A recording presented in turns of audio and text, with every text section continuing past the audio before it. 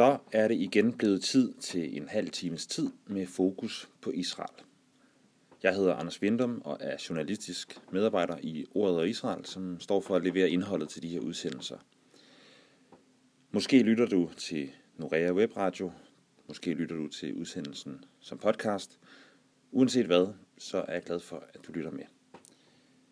Dagens program består af en nyhedsopdatering fra det israelske og en andagt, som i den her måned er ved Ordet og Israels generalsekretær Ole Andersen.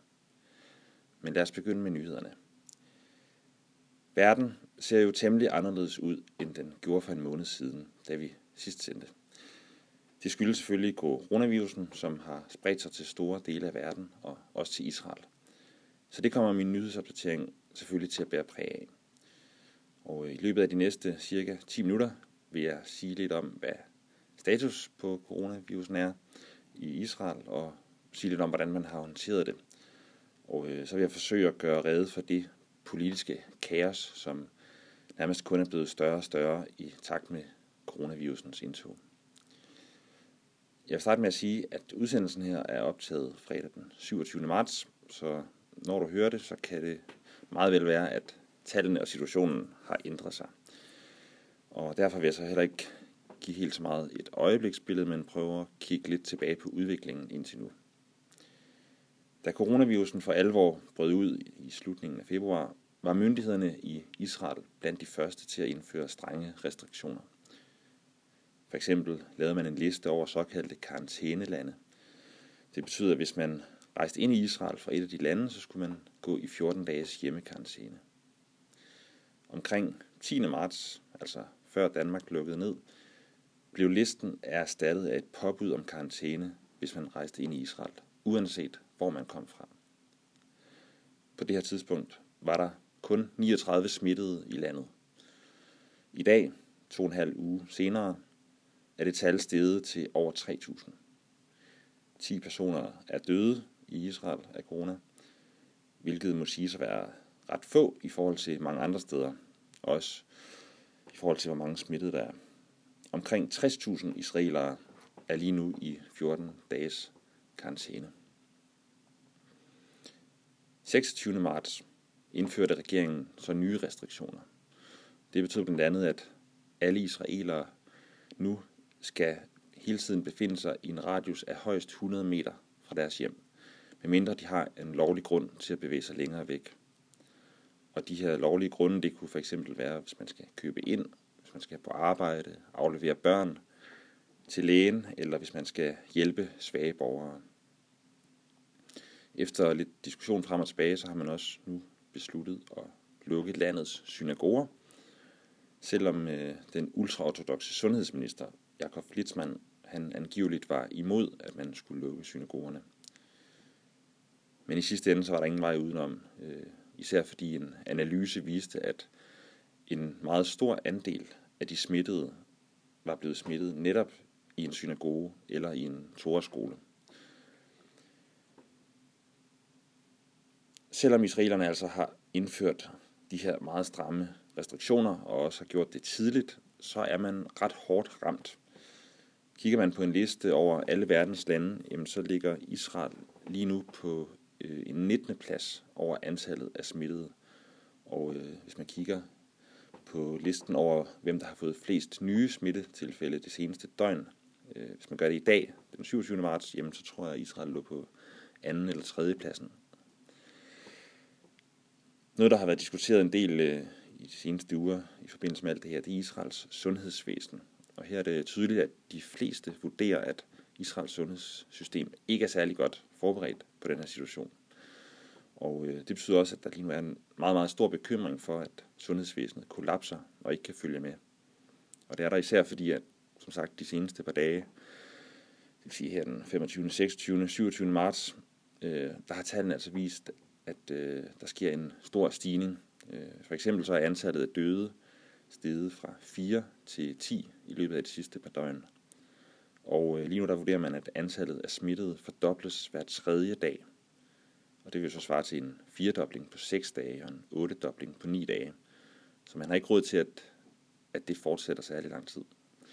Situationen er altså meget alvorlig, og landet ser ud til lige nu at befinde sig måske på tærsklen til en meget kritisk fase. Det gælder også, hvis man kigger på arbejdsløshedstallene. Arbejdsløsheden den er steget til over 20%, og mere end 700.000 israelere har meldt sig ledige bare i marts måned. Lad os springe videre til det næste emne, nemlig hele situationen omkring dannelsen af en ny regering. En situation, som i høj grad også er påvirket af coronaen. Og der har længe været et dødvande i israelsk politik, men torsdag den 26. marts skete der langt om længe noget, som vendte op og ned på det hele. Men lad mig lige kort samle op.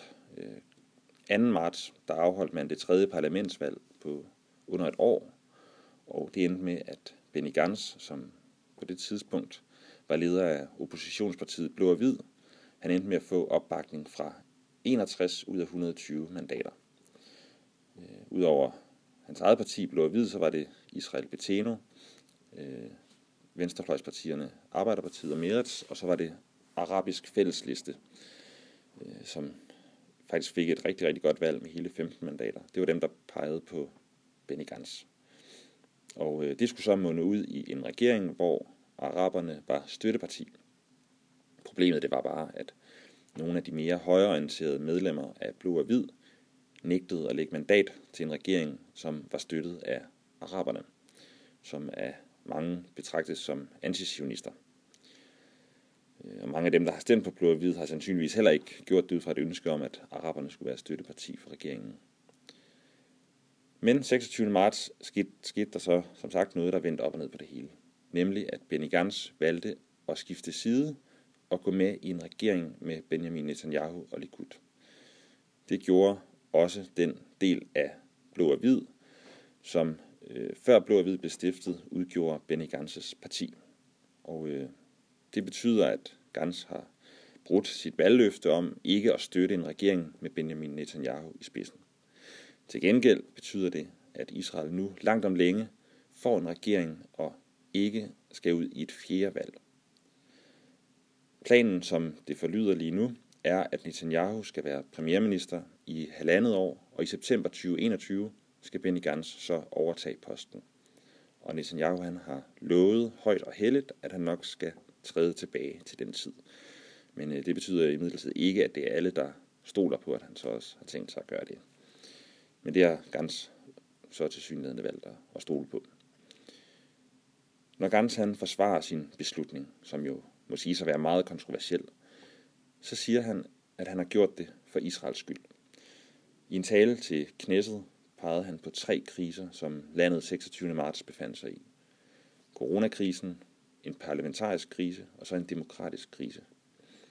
Coronakrisen har vi været inde på, og også den parlamentariske krise, som jo består i, at Israel har været igennem hele 3 valg, og uden at få en regering. Og den demokratiske krise, det var så det, der ledte op til Gantz's beslutning. Den nu tidligere formand for Knesset, Yuli Edelstein fra Likud, han havde nemlig valgt at lukke Knesset ned i en hel uge midt i coronakrisen, her i slutningen sidste halvdel af marts. Ifølge rigtig mange, så gjorde han det ikke på grund af corona, som han selv sagde, men for at hjælpe Netanyahu og højreblokken med at trække tiden ud.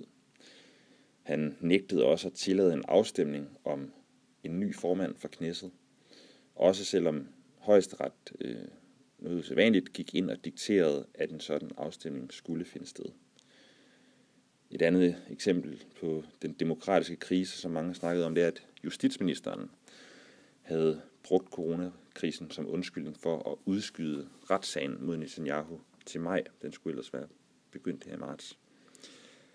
Alt det er en længere historie, som I kan læse mere om på vores hjemmeside, som jeg ikke har tid til at forklare her. Men kort sagt, så var der et par uger i marts, hvor den brede befolkning i Israel talte om, at demokratiet var under kraftigt pres. Og alt det er så nu, i første omgang i hvert fald, løst. For nu får Israel en regering, og det bliver med Netanyahu som premierminister i første omgang, og med Benny Gantz som sandsynligvis forsvars- eller udenrigsminister i de næste 18 måneder. hvad skal man så mene om det hele? Altså, nogen vil nok se Benny Gantz som en forræder. Det vil for eksempel hans tidligere kompagnon i blå og hvid, Yair Lapid, som føler sig svigtet. Og det vil nogle af vælgerne på venstrefløjen nok også. Andre vil nok se Benny Gantz som en helt. Han har gjort noget, som de israelske politikere ikke har været særlig gode til. Han har nemlig taget en beslutning, der ser ud til at gavne landet og folket langt mere, end den gavner ham selv. For faktisk så sætter beslutningen ham i en ret sårbar position, og den gør, at han jo i hvert fald ikke i første omgang bliver premierminister. Også når man kigger lidt på hans politiske fremtid, så kan det her godt gå hen og give ham problemer. Den her beslutning, som jo godt kan kaldes et løftebrud, vil helt sikkert ikke blive glemt, og politiske modstandere vil nok forsøge at bruge det imod ham fremover. Spørgsmålet er så, om befolkningen vil se tilbage på beslutningen, og måske alligevel takke Benny Gantz for, at han har bragt landet videre i den her krisesituation. Lad os håbe, at beslutningen viser sig at være god for Israel, først og fremmest. Og hvis den er det, jamen, så er det jo sandsynligt, at Benny Gantz også vil være den, som i fremtiden får en stor del af æren for det, fordi han har taget den her svære beslutning, som ikke umiddelbart gavner ham selv særlig meget. Så vi har fået nogle svar, men der er stadigvæk også en del ubesvarede spørgsmål, når det gælder den nye regering og Israels fremtid.